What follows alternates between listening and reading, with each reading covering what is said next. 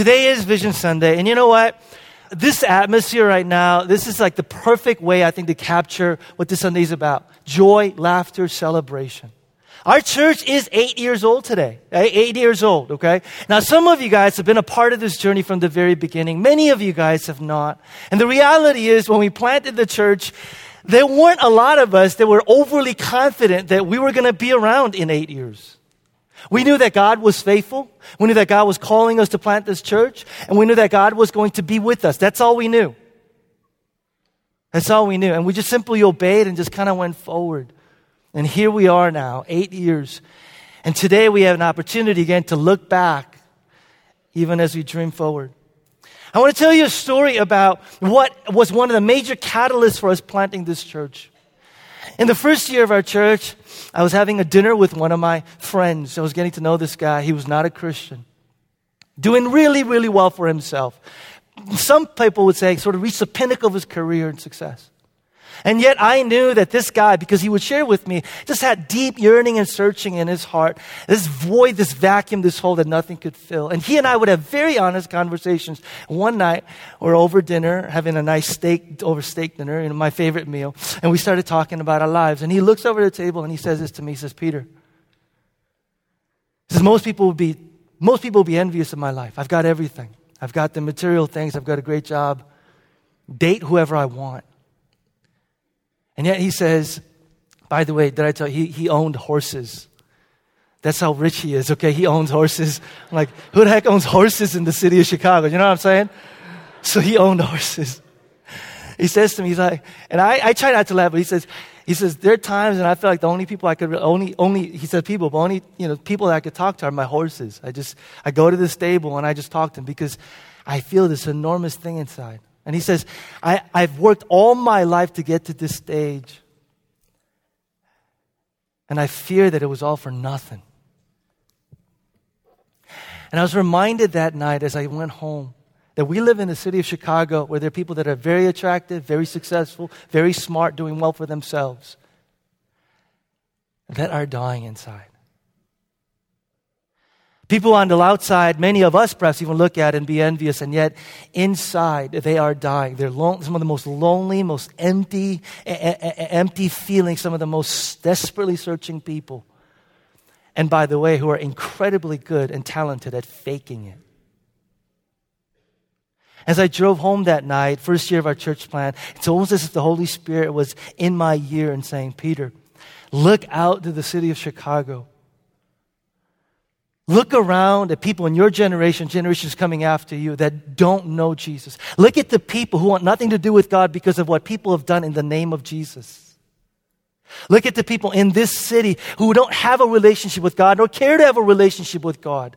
And at the outside, we actually look at these people and we say, why would they need God? And many of us this morning are saying, why would they need God? And the reason why we're looking at these people, just externally going, why would they need God? Is because most of us in this room are with people 7 days a week that are already moving in the direction of God. People who already know this God. No wonder we don't look around and go, there are people that are dying without Jesus in the gospel. See, if we claim to know God and to love God and yet don't make any room in our lives for people who don't know Jesus, then those very same people will think that God, Jesus, is not interested in them. And yet, if we have room in our lives and there are intentional relationships being built with people who don't know Jesus and we show interest in them, then they will know and they will come to know a God who is intimately and powerfully interested in them and having a relationship with them.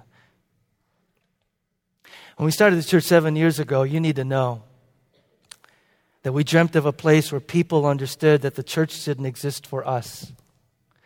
We started this church to create a space where people would gather, followers of Jesus Christ would gather, but at the bottom of this, that we would understand that the church, new community, doesn't exist for us. We are the church and we exist for the world. We didn't want to create a place where people would come and say, boy, there's great fellowship there. There's great just community. There's great, and yet there's nothing being outward, nothing propelling us outward. We didn't want to create a place where people would come to church because it fed them, We didn't want to create a place where people came because the worship was cool. We wanted to create a place where people understood this very identity about us and that we are the church and we exist for the world. This deal here isn't about Christians coming together. And by the way, if you're not on board with this, if this doesn't quite resonate with you, then you need to look for another church. We exist not for us. We exist for the world. And for those outside of these walls that don't know Christ or know Christ but have walked away from Him. We exist for the world.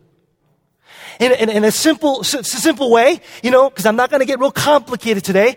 Here's the way to summarize the very identity of who we are as God's people and the church. We are, put this up there, Josh, we are sent people.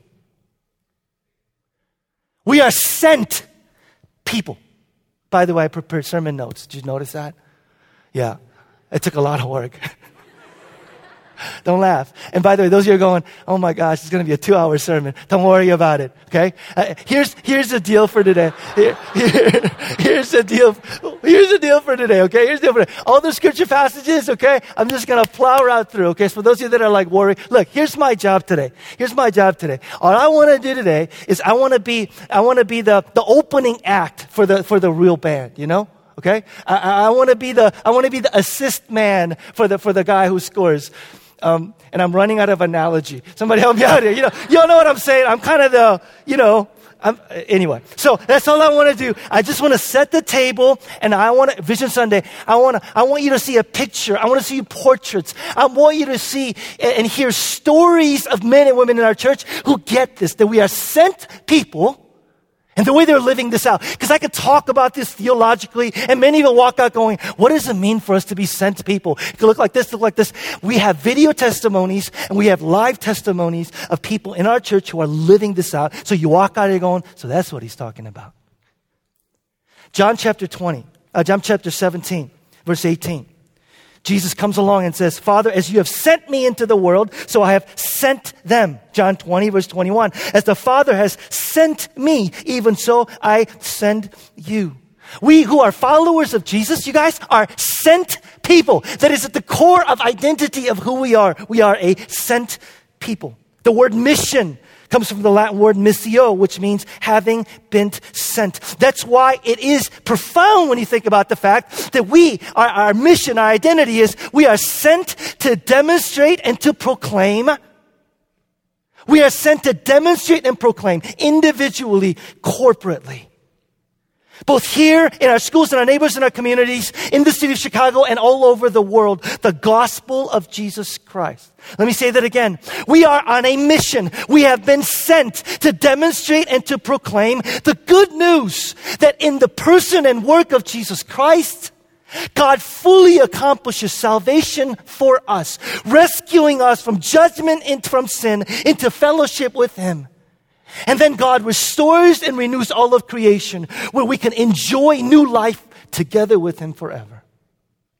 We are sent to proclaim this powerful message that God fully in Jesus Christ accomplishes salvation for us, where sinners can be reconciled to their God and we can participate in this renewal, ultimate restoration project that God is up to.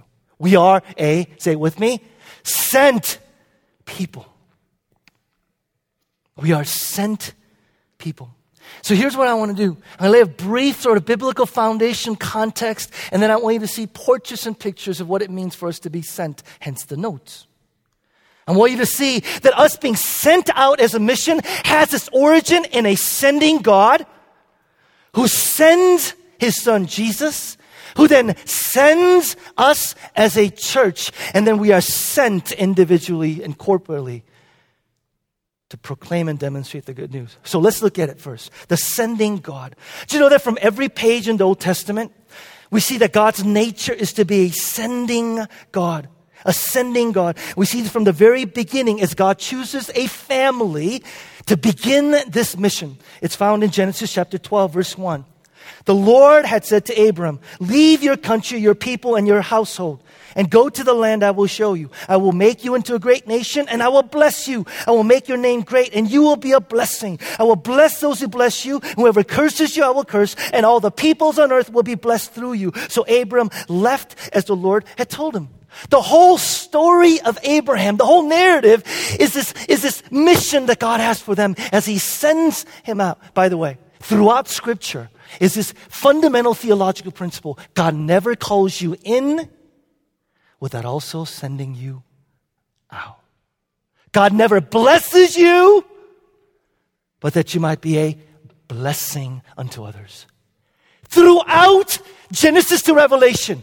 Let me show you another one. Exodus chapter 3. This is where God calls Moses. Got the whole burning bush deal, at the beginning of chapter 3. And here's where they talk. The Lord said, I have indeed seen the misery of my people in Egypt. I've heard them crying out because of their slave drivers, and I'm concerned about their suffering.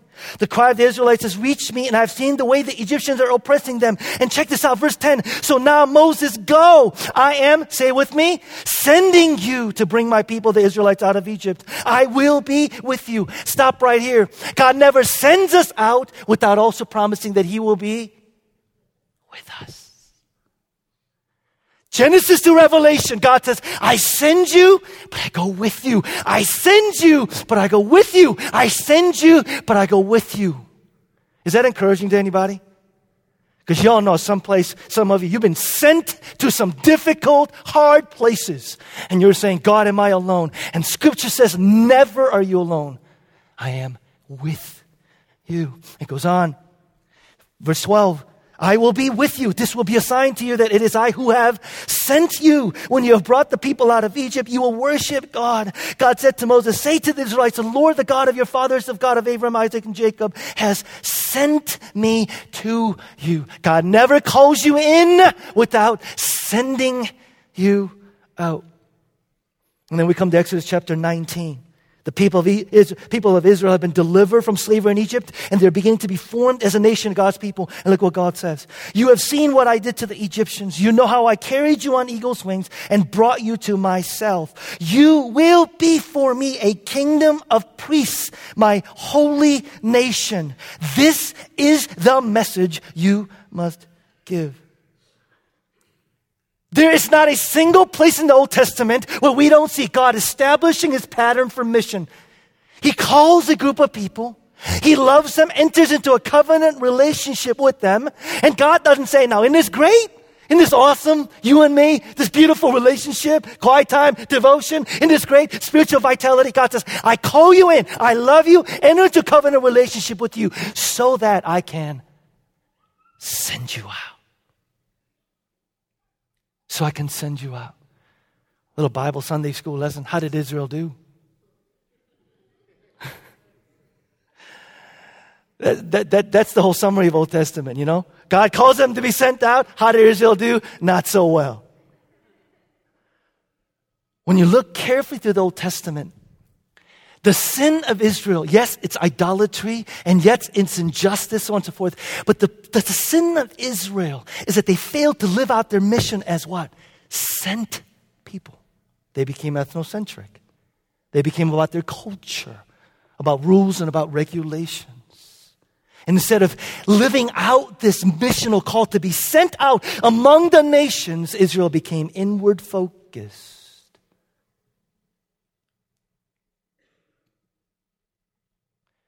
Nothing good happens when people become inward focused. I shared this on our first Sunday back as we picked up Acts series. It's funny to me when people talk about churches, and I see dying churches, and a lot of dying churches say, we're not doing very good in terms of missional, but boy, the fellowship is great. You got a group of people that know each other, they're all related to each other, they're all, so on and so forth. And I said this, I'm sorry for the imagery that is to come, but I said this, churches that claim to be about fellowship, there's intimacy there, but it's kind of like walking in on two people making out, it's intimate, but you're not particularly inclined to join.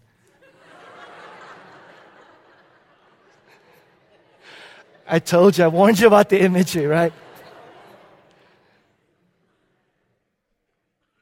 God help us if our church ever becomes about, oh, the fellowship is great, community is great, but a person who is lost without Christ, a person who has walked away from God would walk into this place and feel uncomfortable because they don't sense an openness to their being embraced.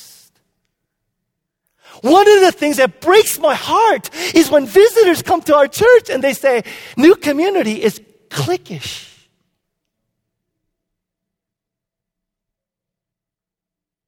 And they talk about how groups of people come to church on Sunday. I wasn't planning on saying this, but it's too late. So here I go. People talk about coming to community and they see two things. Number one, it's so big and I feel overwhelmed, which is, there's Willow Creek big and then there's New Community. You know what I mean? It's all relative, I guess, But okay, I understand. You came from a small church, family church, 50 people. Listen big. But the other thing that breaks my heart is when people say the church has this cliquish nature to it. And I feel like an outsider that can't quite be a part of this body.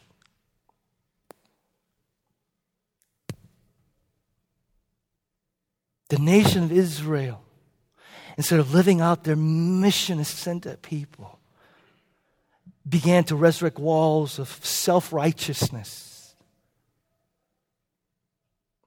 And they failed in their mission. What does God do? God says, I guess we're done. We're done. We're done with the mission plan I have. God doesn't do that. Here's all the prophetic books in a nutshell. God says, they didn't do it, but a Redeemer is coming. A Savior is coming. A suffering servant, in the words of Isaiah, is coming, who will fulfill the mission to be sent. Isaiah chapter 61. The Spirit of the Lord is upon me, Isaiah says, because the Lord has appointed me to bring good news to the poor. He has sent me.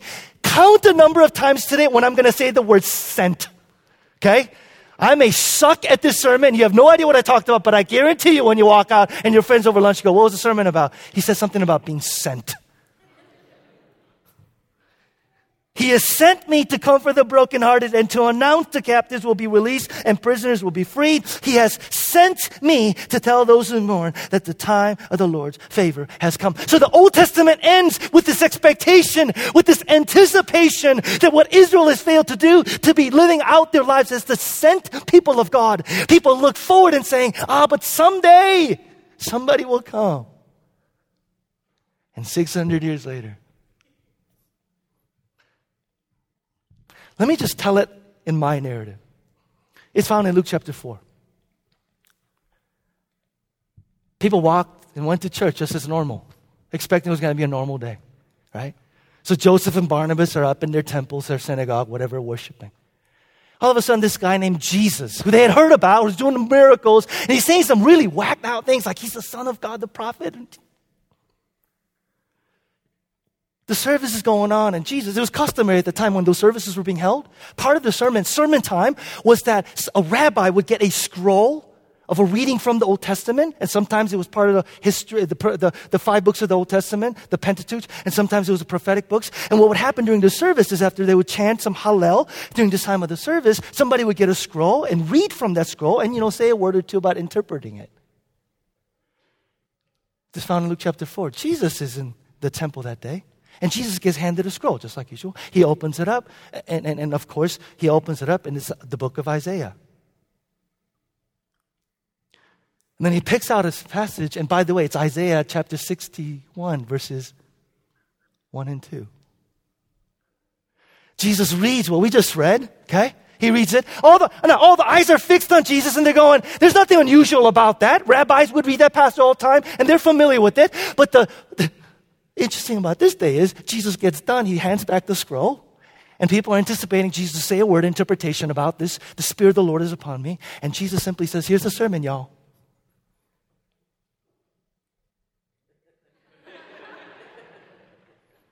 Here's what he says. History is fulfilled today. What the Scripture has promised in your hearing, here am I. Now, can you imagine? Can you imagine? I'm thinking, so Joseph and Barnabas go home. And people are like, how was church today? Church was off the chain, y'all. What happened? What happened? I've never heard anything like it. What happened? That dude, Jesus Carpenter, he got up. What did he do? He read, like that Isaiah 61 passage, Spirit of the Lord. Yeah, I know that passage. He read it. He looked out. He was like, it's me. We're like, no. He's like, yeah. We're like, what? That's how I envision it. They all go on telling this story. Jesus said, what? He said, yeah, what? But the people would come to know, you guys, that Jesus would repeat this theme over and over and over again. He lived in his sentness. He lived with an awareness that he was sent, that he has a mission for life. Look, if you want to do a study of this, do a study of John 5. John, all the book of John, actually. I'm going to read from John 5. The whole Gospel of John, if you've really studied it, is this theme of Jesus. Sandra, you studied New Testament, right, John? The whole theme of sentness of Jesus. Powerful book. Powerful book. But let me give you an excerpt. John 5, verse 23. He who does not honor the Son does not honor the Father who sent him.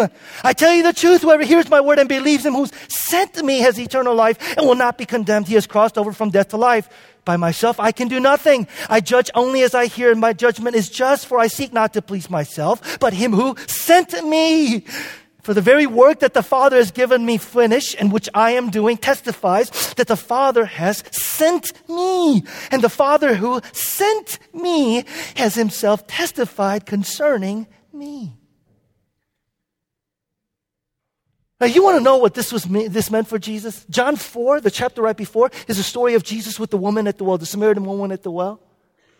Of course, she's, had 5 husbands and right now kind of shacking up with the guy who's not her husband. And Jesus confronts her with the truth and the beauty of the gospel, and he heals her and restores her. While that thing's happening, the disciples have been out getting lunch for Jesus, and they come back, and they say, Jesus, aren't you hungry? And you know what Jesus says? This is the most fascinating thing. Jesus says, my food is to do the will of him who sent me. And he says to disciples, look up, look out. And he says, look at all the people that are coming to us that don't know me. Look at all the people of this town, this community, who are broken without the God. Look at all the people, look out, look out. And he says, my food, that's more important than physical food, is to do the will of him who sent me. That is to reach out. And he says, do you see? That's how you and I begin to think when we realize that we are sent people. We live with this awareness that God has a mission for us. And dare I say that for some of us, that we would get to that place where we so resonate with this calling that we are sent people, that we too would respond the way Jesus did when we say, I have something even more important than food, and that is to do the will of my Father who has sent me. I don't know you, but I know this about you. You are a sent child. I don't know you, but I know this about you. Where you are today is not by accident. Your work, your school, your neighborhood, your family, communities. You have been, say it with me, sent. You are not there by accident. Some of us have the audacity to think, I'm at there because chance, circumstance.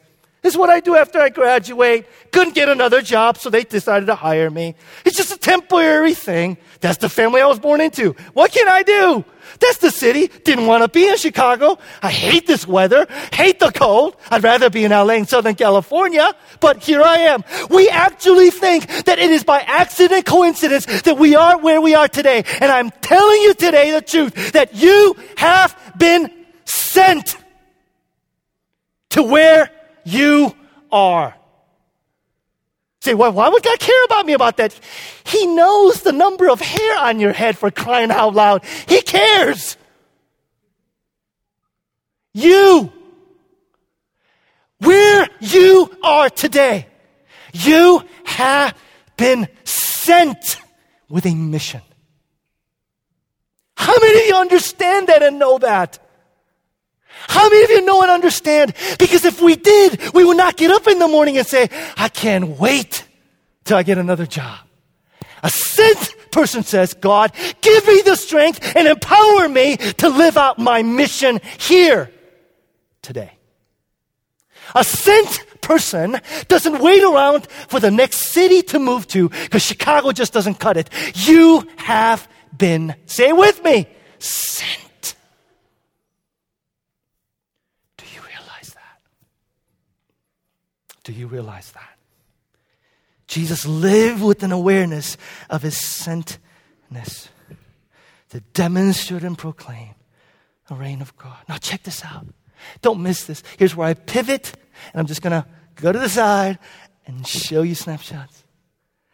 The once never to be repeated work of Jesus and his mission to die on the cross and to rise again, to reconcile sinful humanity to God and to create a new world. That mission doesn't end with Jesus, does it?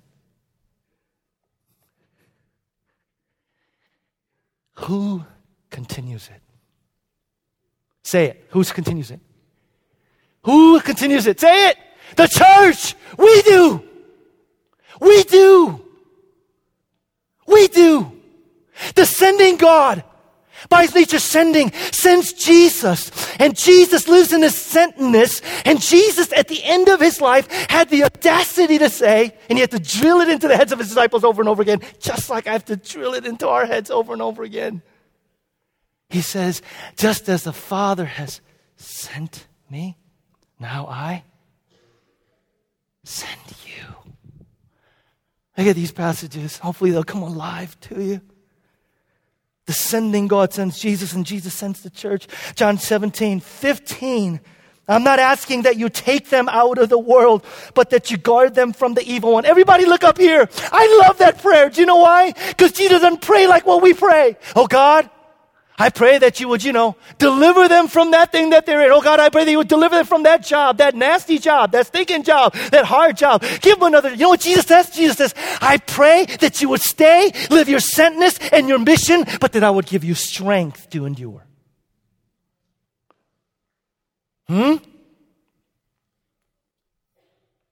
He says, I don't pray, God, for the easy way out. I want them to stay in the world, even though they're not of the world. And I want them to fulfill the mission for which I've sent them.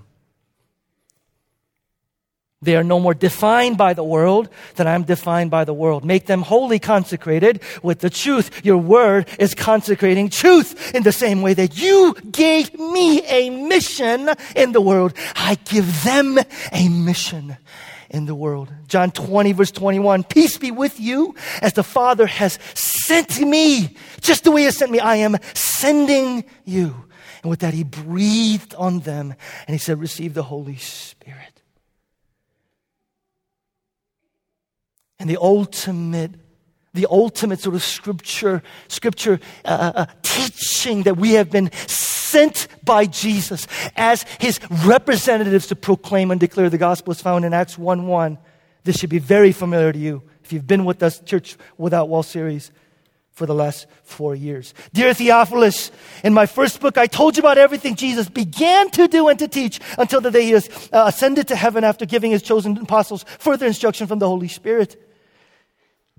Luke is saying what Jesus began to do, as I chronicled in the book of Luke, I am now chronicling the book of Acts. And what Jesus will continue to do is what the church does. Acts 1:8. But you will receive power when the Holy Spirit comes on. By the way, can I just say something? Is it encouraging to anybody that he doesn't send us out alone, but he also sends us out empowered by the Spirit? Amen? Is that good news? Is that good news? Because you know what? If you actually think about our mission and our sentness in our everyday lives, our knees should knock and we should be freaking out because we don't have what it takes. And yet Jesus says, you do not go alone. I will empower you. Whew.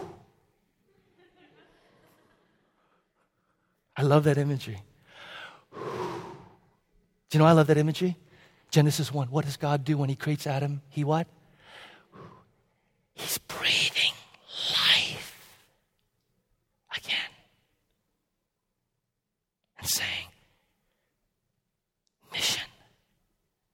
But I can't. Of course you can't. That's why I'm going to do it through you. Okay, anyway, Acts 1:8. But you will receive power and the Holy Spirit comes on you, and you will be my witnesses, telling people about me everywhere, in Jerusalem, throughout Judea, in Samaria, and to the ends of the earth. We are, say it with me, sent people to demonstrate and proclaim the gospel of Jesus Christ. And to the extent to which we do that, people will see Jesus in us. I said this before in the book of Acts 11. Christians didn't call themselves Christians. The unbelieving world looked at them and said, Christ followers, Christians. They are Christians. Unbelievers saw them and identified them as followers of Jesus. Today, we call ourselves Christians, and the unbelieving world calls us hypocrites. Anybody want to switch that? You can clap to that. Anybody want to change that imagery? Absolutely. Absolutely. And I said this before too. If we are truly the embodiment of Christ, the church, Jesus church, then we shouldn't have the name church in New Community's name. People should just know. By looking at us going, oh, that's a church, y'all. That's a group of Christ followers. That's a church. They should be obvious. Just like you and I don't go around going, hi, I'm Peter. I'm human, by the way. In case you didn't know. It's obvious. Why do we need to go around saying we are part of the New Community Covenant Church? People should just hear New Community and say the church of Jesus Christ, followers of Christ, embodying, proclaiming the gospel. We get it. We know it. You're that church. One last passage, and I'm done. Ephesians 2:10. He creates each one of us by Christ to join him in the work that he does, the good work he has gotten ready for us to do, work we had better be doing. Can I just say this? And then we're going to hear stories. If Jesus could rise from the dead, we could rise from our beds. If Jesus Christ, Michael, I sound like an old black Baptist preacher. If Jesus could rise from the dead, we could rise from the bed. Oh, I don't want to. Here's what I mean by that. If Jesus could rise from the dead, every single one of us in this room could certainly get off our lazy boy couches and our pews and live out the resurrection life within us. If Jesus could rise from the dead, we who are empowered by his resurrection life could certainly live out our lives as sent people. We've got no excuses. None whatsoever. If Jesus could rise from the dead, we can get out of bed. That's what I said.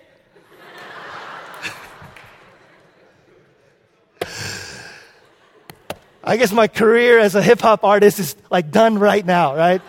I ain't gonna make it as a rapper. I want you to hear snapshot and stories. This is the best part about today. Of people in our church who are living their lives as sent people. Pastor Mike, can you get the lights? I'll just tell you stories today. This is Nate and Kimmy and their friend Gloria. Sent people. Here we go. Eventually, it became completely impossible to ignore that I needed to at least just say something to Gloria, like initiate something. So I just left this note on her door. I was like, hey, can we have you over for dinner? Which sounds so domestic. And we don't usually do that. But so we kind of tried it, and she said yes. And I was so excited that it actually worked, like, okay. And it was really awesome because I didn't have an agenda. I just knew that I had to do this, and I couldn't ignore the Spirit telling me to. And I couldn't, in all likelihood, tell her that the Holy Spirit of God told me to invite her to dinner. So I just, we just had her for dinner, and we just talked about baseball and things that we had in common, the misconception about her profession that I had for some reason. And just really, really slowly and organically, I think, developed a friendship and started to see that we had a lot in common in spite of maybe what the world would have said, like we didn't have in common. One day, it was a few months later probably, Kimmy had left a note on my door kind of wanting to maybe, get together and have dinner or something. And so I welcomed that request. And we started to kind of get to know each other then, just in general, on a high level. There was no talk about church or God or anything like that. But we started to kind of talk a little bit more and more. And I had a lot of questions. Because I was, like I said, I was feeling like I was spiritual, but didn't like the organized religion aspect. But then they started telling me about some of the things that they were doing here with New Community, and I was kind of piqued my interest. And so that's how it kind of got started. It was slow, but it got started that way. A lot of the relationship with Gloria was just like, I was intentionally trying to be just a really good friend if I could. And then, and in spite of myself sometimes. And so, and there was a lot of moments where I thought, I was like, I could just talk and tell her all the stuff that I feel and think and have read in the Bible, but it wasn't right. Like, she wasn't at the point where that would have made any sense at all. So I just, like, the two of us, we just, like, prayed about it a lot, and we had our community groups praying about her, and just really, like, in our own spiritual walk, we knew that God was being active, but I didn't want to make that like a scary, weird burden on her to think that, like, these neighbors are, like, talking to God about me. Like, I don't even believe in this God, you know? So, and then in that naturalness, in that relationship that developed, I was amazed at what God was doing for Gloria and in Gloria. Because, like, she would come and be like, hey, so what's up with this church you go to? Or, so when you say God, what do you mean?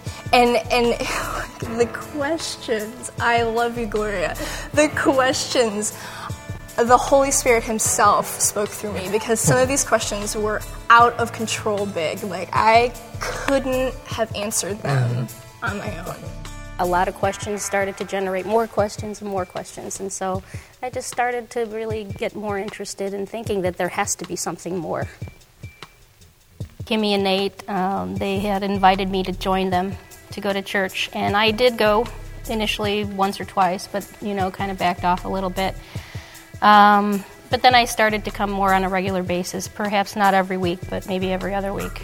And this one Sunday, I don't know, I felt the need. I think it was Kimmy told me that she was going to be volunteering to do prayer with individuals that needed it. But at the time, she said, you can come and pray with me if you want, you know. And I'm like, well, you know, I got a lot of personal stuff going on, and she knows most of it, but, you know, obviously not everything. And it was a communion day. So at the time, I thought, well, you know, I'm not going to go pray with Kimmy. I'm just going to go to communion, you know, say a prayer, and then head out, because, you know, it's just what I was going to do. But when I went to get up to leave, there were a bunch of people in my way, and the only way to get out was to go around the front and past Kimmy. So I was going to leave, but something said, you know, why don't you stop? She was standing there, nobody was with her at the time, so I did. I stopped, and we prayed. The Sunday that we prayed together was sort of how I view it as.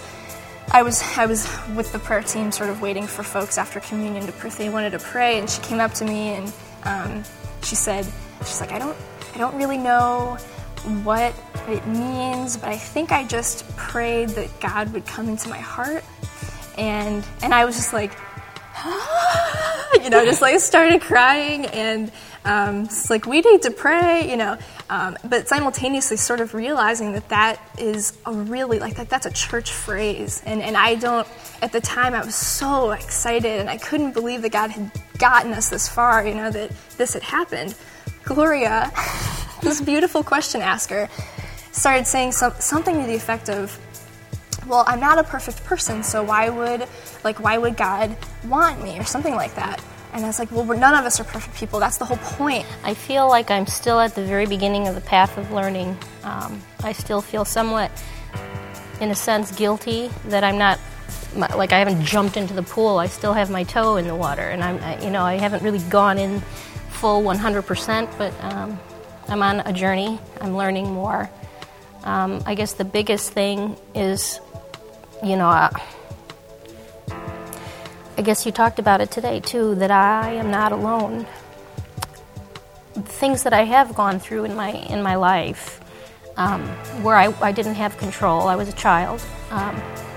why and why I've grown to be who I am. And I guess that there's a reason and a purpose for that.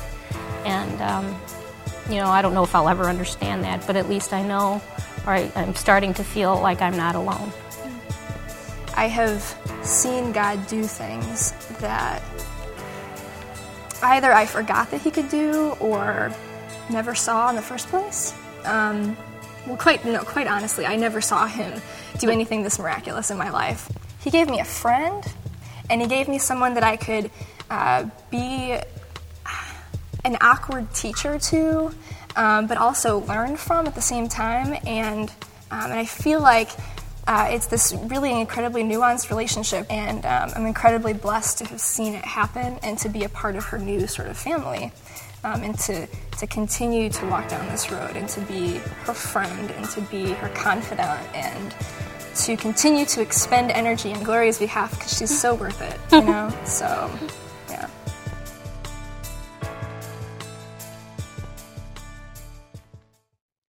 Church, we clap and celebrate that. We clap and celebrate that. Yes. Yeah, God. Yes. Yes. Yes. Yes. Gloria, Nate, Kimmy, we just kind of stand from where you're at. Just stand from where you're at. Okay? Yep. Thank you. The thing that I love about their story is when Kimmy is honest enough to admit and say, I forgot God could do this. It's like a lot of us in here. Have you forgotten that God could change lives? Or how would you know if you're never with someone who needs God? Second story, testimony. Snapshot, portrait. It's alive. Grace and Tony, come on up. Okay? Give them a big hand. Okay, give them a big hand. Come on now. Big hand. Come on. Oh, you guys could do better. Don't be late. Come on now. Woo! All right. Tony, you sit right here. Sit right here. Tony's a little shy. He's a little afraid. So, I got to make him feel welcome, right? All right. This is Grace. This is Tony. And their stories, again, is kind of an amazing story of what we're talking about when we talk about snapshots of being sent. So, Grace, what do you do? That's it. That's the question. What do you do? She's like, is there a follow-up? No, that's it. Go ahead. I'm a 6th grade teacher in Cameron Elementary, which is located in West Humboldt Park. I work with 6th grade math students, so I teach math to 4 different classes every day. Thank you.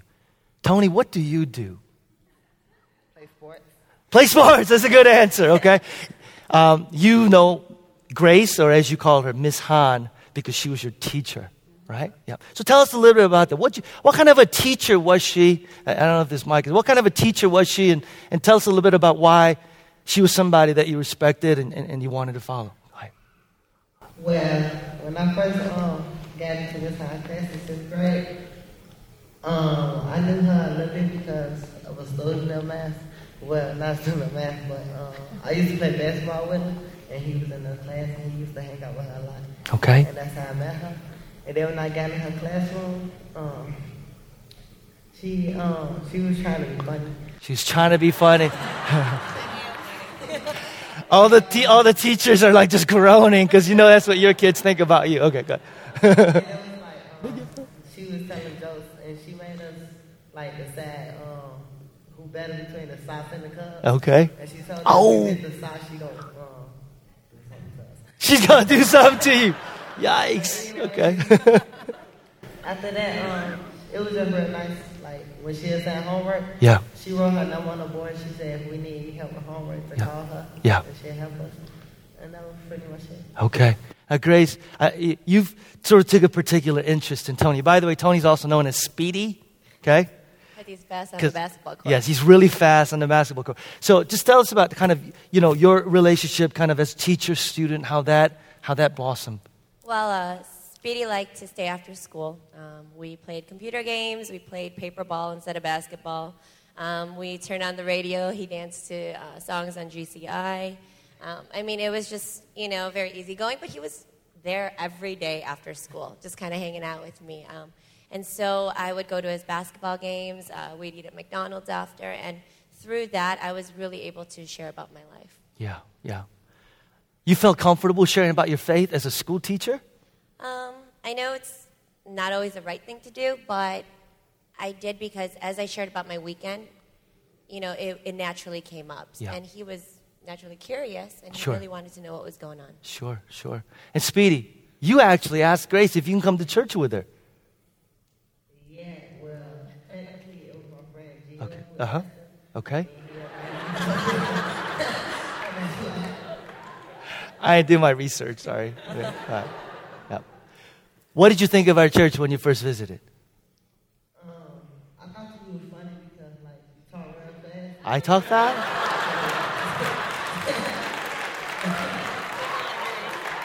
Right. And, They disagree.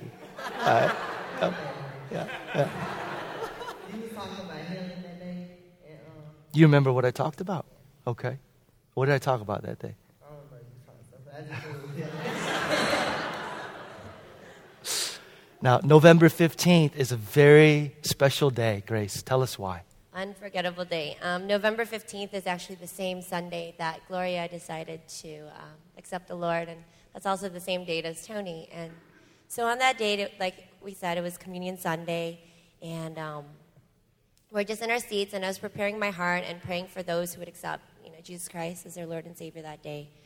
And as I'm praying, I feel a little nudge from Speedy next to me, and I thought I just imagined it, so I continued praying, but he continued to nudge me. And he handed me a bulletin, and on that bulletin, it said, "I think I do," meaning he wanted to accept the Lord that day. And so I asked him once again if that's really what was on his heart. And he asked me to join him and walk with him towards the front of the sanctuary. Yeah. What was you going through your mind that day? Well, when you was talking that day, you was like, whoever wants to, non-Christian, whoever wants to accept the Lord, come up front. Yeah. And I was curious about it. I wanted to come. Yeah. But I was waiting for somebody else to go first. And when nobody goes, They all think that. They'll never be the first. So you wanted to, but you're scared. Nobody did. and that's when I had asked Ms. Howard. Yeah. Can she go with me? And she said, yeah. Yeah. Yeah. Such a beautiful stirred community. Now, Grace, you also said that the church came around in an amazing way. By the way, man, Tony, during greeting time, he's going up and down the aisles. Hey, how you doing? Before service, there are people coming. I didn't realize you knew so many people out here. But the church community has really come around, Tony. Just share a little bit about how. Yeah, so, even on that Sunday, there's so many people really taking interest in Tony and wanting to get to know him. So, just initially meeting him then, and week by week, there's certain things happening that I'm truly thankful for because he's been surrounded by nothing but love. Yes. For example, one of the sisters in our church purchased a Bible for him. It came in this amazing cardboard case, and she also gave him a zipper. And he Like zipper places case? a zipper case, Okay. that covers the Bible, and he is so excited about this Bible, wants to keep it in mint condition that he still keeps it inside the cardboard case and places that cardboard case inside the zipper cover, Okay. And so he not only, has that sister really come along, but so many brothers and sisters being open about their lives, Yes. and therefore that results in him sharing about his life, and Yes. it's just really been beautiful. Is it a beautiful testimony, a beautiful story? Okay. I still got the box. You want to say something else, Tony? Just I still had the box. You still have the box? Okay. As long as you open it and read it once in a while, okay? That's all right. You know what their story reminds me of? Their story reminds me of the truth that God is at work. Amen? We have no idea that God is at work, and yet He is everywhere. What will it take for us to open our eyes and see so that we just cooperate with God in the work that He is doing? Tony, I'm scared about what you're going to say, but is there anything you want to say to our congregation and your church family? Can you rephrase that? Did I say that too fast? No. The church family here, they've been wonderful to you. What has it meant for you, for them to be your friend, to come around you? It meant a lot because, just not at home, I got people who support me and stuff, But when I'm outside, you know, it's just more about friends and stuff. But when I go somewhere else, it don't feel the same. Yeah. So when I first got here, I was nervous about greeting time, about going to see people. Yeah. Now I feel good. Let's give God a big hand for what he's doing. Thank you. Thanks, Tony. Thank you. Thank you. Amen. Amen. Amen. Amen. Michael. One more snapshot. Here we go. This is the story of Malama and Annie, a special, special friendship. I met Malama in the summer. How long ago? About 2.5, almost 3 years ago. About 2.5, 3 years ago. I was kind of on the front porch yelling on my phone, and she was just kind of sitting down there. We lived in the same building complex, and I had been going through a lot emotionally, so I was taking it all out and having a meltdown, and she just kind of came up the stairs and was like, "Are you okay? Do you need help?" Girl was in a twist. Do you need somebody to talk to? So we talked, and it was like an everyday thing after that. Yeah. Every night when she would get home from work, had been about maybe 11:30 at night, she'd come in the house, put her daughter in the bed. She'd come back on the porch. She's on the phone. I come outside. I said, "There come my little buddy." And so I sit downstairs, you know, because she lived on the first floor. I lived in the basement. And so I would come out and I would sit right there. You know, I'm not going to go and interrupt while she's on the phone. And, you know, she looked down one night I did that, and she said, "Ah, who was it?" And she didn't know I was down there. She scared me. And she got me like that a couple of times, too. But, you know, we've kind of bonded ever since then. You know, I don't know how to really explain it to you. God puts people in your life for a reason. And definitely, he put my mama in my life for a reason. Even though she don't be my daughter, I still call her my mama. Yeah, friends. I think people don't realize that other people are watching them. People in your workplace are watching you. They want to know how it's working for you. They want to know how it's affecting your life. And the only way that they could really know that is if they really knew you as a friend. If they had that open door into your life, and they can, you know, see the proof that you are who you say you are, and God is doing what you're telling them that he's doing in your life. Other than that, you're just somebody speaking. They're telling a story. Right. They live it through your friendship. Decided to bring Maya to New Community because she was always asking questions that I didn't always have answers for. Yeah. She wanted to know why I choose the church that I chose, which at the time I was new to New Community too. I actually followed Philip to New Community. I had been out of church for a long time, and I told her that, you know, even though I was going through a lot and I battled a lot of things, that I still always had my faith, and that I felt like a lot of the churches I had went to kind of like left me behind, and so I was going to try this one. And I asked her if she wanted to come, and at first she was like, "No, maybe next Sunday." And I said, "Okay." And then as she, you know, every Sunday she'd, you know, peep her head out and be like, "Where are you off to?" "Oh, I'm going to church." "Oh, okay." And then finally she was like, "Hey, can I come to church on Sunday?" I was like, "Absolutely." And she's like, "Well, okay, I'll be there then." So we went together, and she liked it. Yeah, you guys will know how to have fun. They know how to have fun. They know how to show you love. They know how to teach you how to love regardless of where you come from. They're very accepting, and which kind of remind me of being back in Hawaii. Very accepting of who you are, the way you are. You ain't got to change, just be you. And that's why I came to this church, and I'm like, I can groove with this. I like it, you know. Jesus means to me my every reason for getting out of bed in the morning.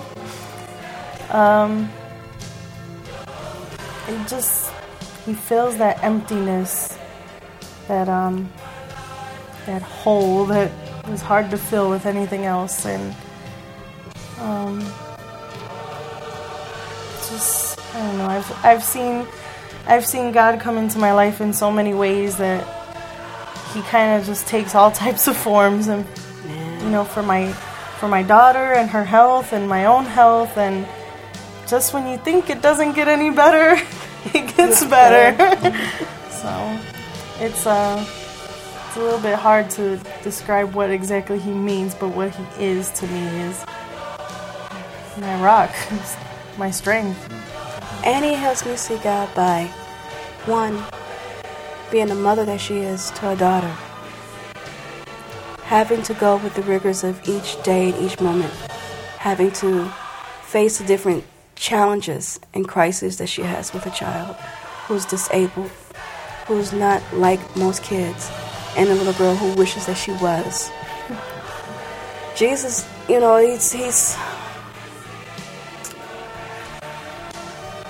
he's a miracle in her life. She gets up every day.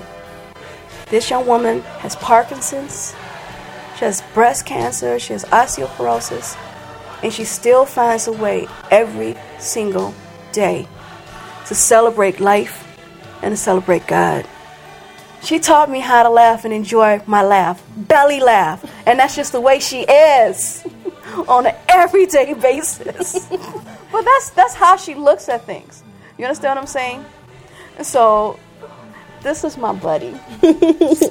And I love her to pieces. Shut up. And, there's no other way around it. I don't have any other way to describe it. So it's like, he's the miracle. And through her, he works miracles in everyone else's life. Seriously.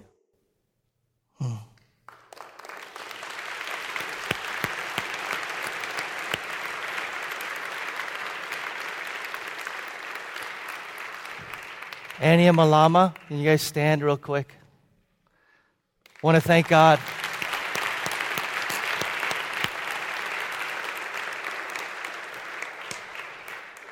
When you walked in today, in your bulletins, one of the inserts was a place for you guys to write names of folks who don't know Jesus, that you will commit to praying for the rest of this year. Darius and John, would you guys get that table right in front of the cross and just bring it to the front?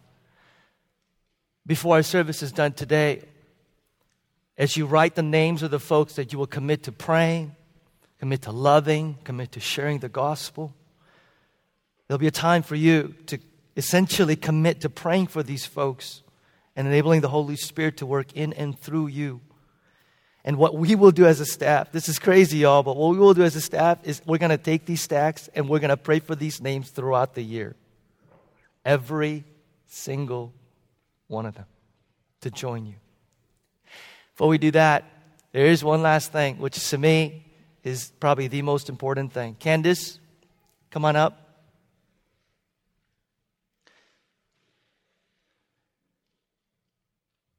This entire morning, we've talked about what it means for us to be a sent church.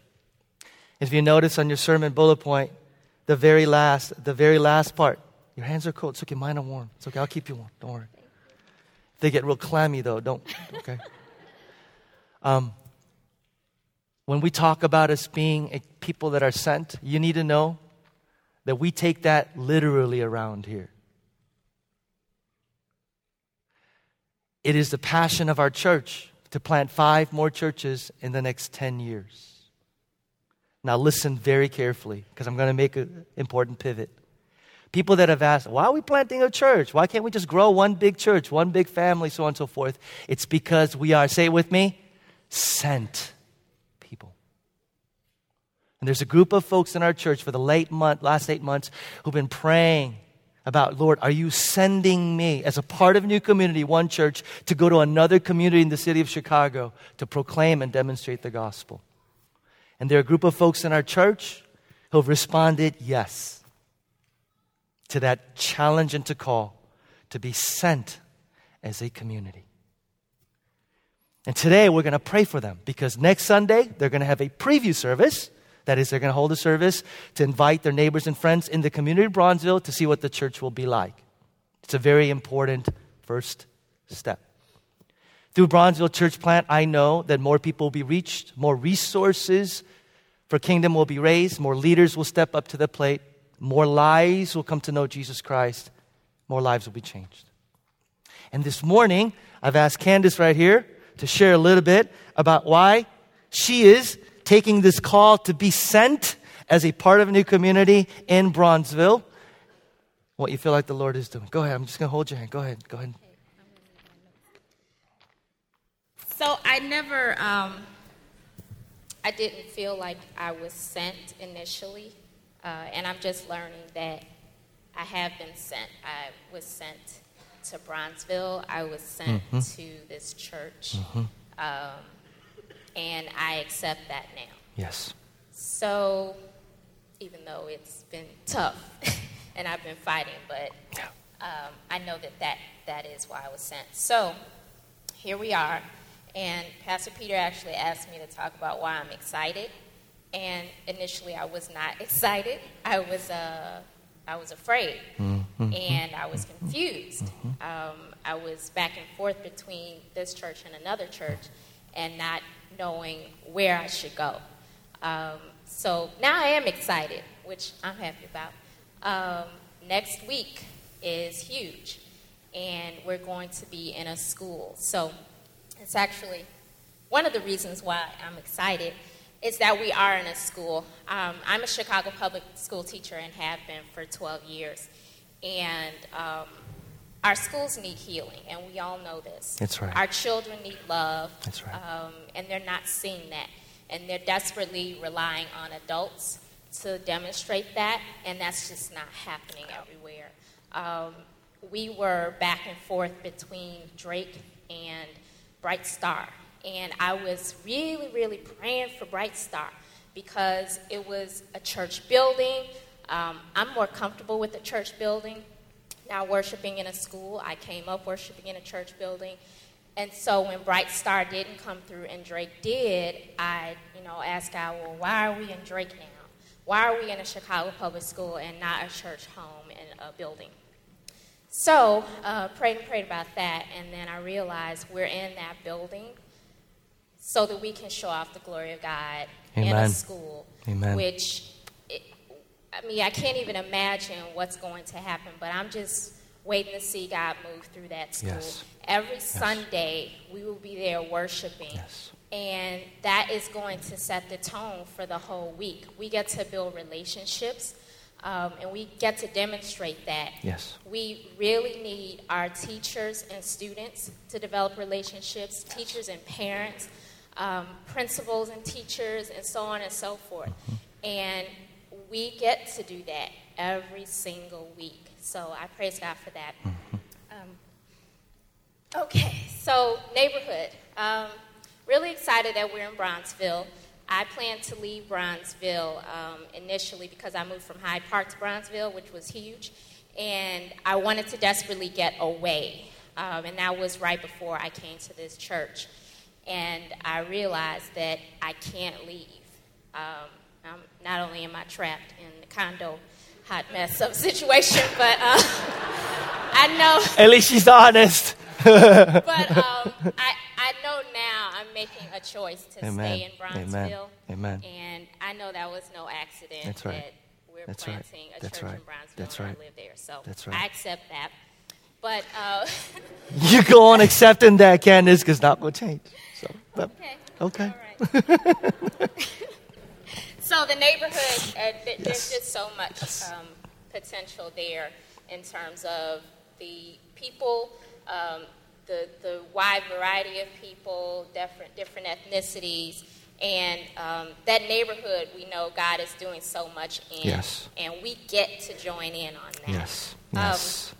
And I have more, but I was told like 2 to 3 minutes, so Yes. I'm going to stick to that. Okay. Because I don't want to be up here and Okay. that. Okay. So, so relationships, finally. I didn't even know what a small group was, a community group, because we didn't do that in my church. And so now that I have been encouraged to join and I'm in it, I just praise God for my community group and just having that opportunity to build relationships and come to know Jesus. Pastor Peter, you talked about doing life with people who don't know Jesus. I didn't even know that I was. And, I figured everybody that I know, most people that I know go to church. And I just figured that was enough. Yeah. And so now I'm realizing, wow, all the people I hang around or, don't know Jesus. I didn't know that. Yeah. And so we get, again, to build relationships. That's right. And come to know Jesus together. That's right. And finally, mission. I always joke about in my community group that I grew up in a missionary Baptist church without the mission, though. Oh, okay. So this is the first time I really realized what our mission is, what God's mission is, and that now I know we are sent. Yes. We are sent people, Yes. and so I accept being sent to go to Bronzeville and show off God's glory and fulfill His mission. So, thank you for that. Stay right here. For folks that have sensed this call to be a part of Bronzeville and have been meeting with the launch team, co-group, at this time I'm going to ask you guys to stand because we're going to pray with you. Go ahead, stand from where you are. Go ahead and remain standing. Remain standing. Remain standing. Remain standing. Remain standing. Man, y'all taking all the good-looking people. What's up with that? Oh, anyway. Hey, guys. I'm going to ignore that comment. You guys, listen. You see the people that are standing in the sanctuary? Here's what this means. There's 4 things that as you think about what does it mean for me to be a part of Logan Square, because in our church, here's the phrase you're going to hear over and over again in the next few weeks. You're either a sender or a goer. You're either a sender or a goer. That means you either go because you feel compelled and called by God to be a part of this church in Bronzeville, or you're a sender. What does it mean for you to be a sender? You either go or, secondly, you pray. You're going to commit to praying for these men and women. You're going to be committed to praying for our church plant. You're going to be committed to praying for the preview services. You're going to commit to praying and joining with God that God will do this work. We're also going to ask you to give. We can't do this thing without you. And in case you're wondering, are we really financially invested? About a fifth of our church entire budget is going into the church plant. And we rejoice in that. We are committed financially. That means we need you to financially give and join with us. And then lastly, it means serve. We need you to serve. What do I mean? As you look around, I'm looking at some of the key leaders in our church who've done an amazing job. And we're glad that we're going to be sending you out as leaders to do this work. But that also means that there's going to be a leadership vacuum that we need you to fill. Those of you that are senders, we need you to fill this leadership vacuum to say, you know what? As we send some of our best and brightest, I will then step up into leadership so that New Community Logan Square will continue to sending congregations. Here's what I'm going to do. I want you to bow your heads with me. And right after I'm done praying for Bronzeville, I want you to get up out of your seat. And I want you to come forward with that bulletin, insert prayer commitment card. And as you're committing to pray for those folks, remember also to pray and commit to praying for these folks that will be sent out as a part of our church family, part of our church community in this missional call. God, we thank you for Candace. We thank you for the men and women that are standing here today. And yeah, God, there's a bit of sadness and there's a bit of longing in my heart. And I'm going to miss these guys. I'm going to see them all the time, but I'm going to miss them. But yet, Lord, the tinge of sadness is overwhelmed by joy in knowing, God, that we're just doing what is you called us to do. We're just following your call to be sent out, God, in our workplaces, in our schools, and now into an entire community as God's people to proclaim and to embody the gospel in Bronzeville. And so, Lord, as Candace so honestly shared, I know there's some fear, but we pray that you would come, Holy Spirit, and cast out our fear and remind us that you're in this, that you are with us, and that you will empower us. Thank you, God, that we'll see the glory of God and embodied in another community as an extension of New Community Sentness. And we're incredibly excited to see the work that you will do. So we thank you for these men and women. We thank you for our brothers and sisters. And we'll rejoice and look forward to partnering with them, God, in this ministry of sentness. And God, now, as we prepare our hearts to lift up these names and to commit to praying for these names throughout the year, it is our heart's desire, Jesus. It is our heart's desire, Jesus, to be in intentional relationships with folk who don't know you, and to pray and to share and to love and to serve, that we might be witness of Christ, living out our sentness and our mission to our family, friends, and coworkers. As we lift up these names, it's just the first step, God, of a year-long commitment and then beyond to pray faithfully, God, for you to be at work in the lives of these men and women. And we join you, God, in the work that you are already doing in their hearts and in their lives. So, God, I pray that you would lead us and that you would guide us to be sent people who will pray and who will share and serve. I'm going to invite the worship team to come on up. And as the worship team comes up and leads us in this final song, stand from where you are, come on up. And if you feel led to just linger here and pray a little bit for these names, for your family, for your friend, coworker, do that. Otherwise, put the name in the basket, go back to your seat. The one half is for you to send up here. The other half is for you to keep in your Bible to remind you to faithfully pray. Come on up and do it, guys. Come on up and do it. Come in to pray. Worship team, as you lead us out.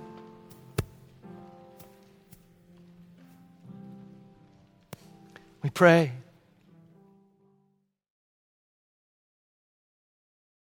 We all stand together. I want you to join hands with the person standing next to you as I give this benediction. Join our hands as we give this benediction. God, we are your church.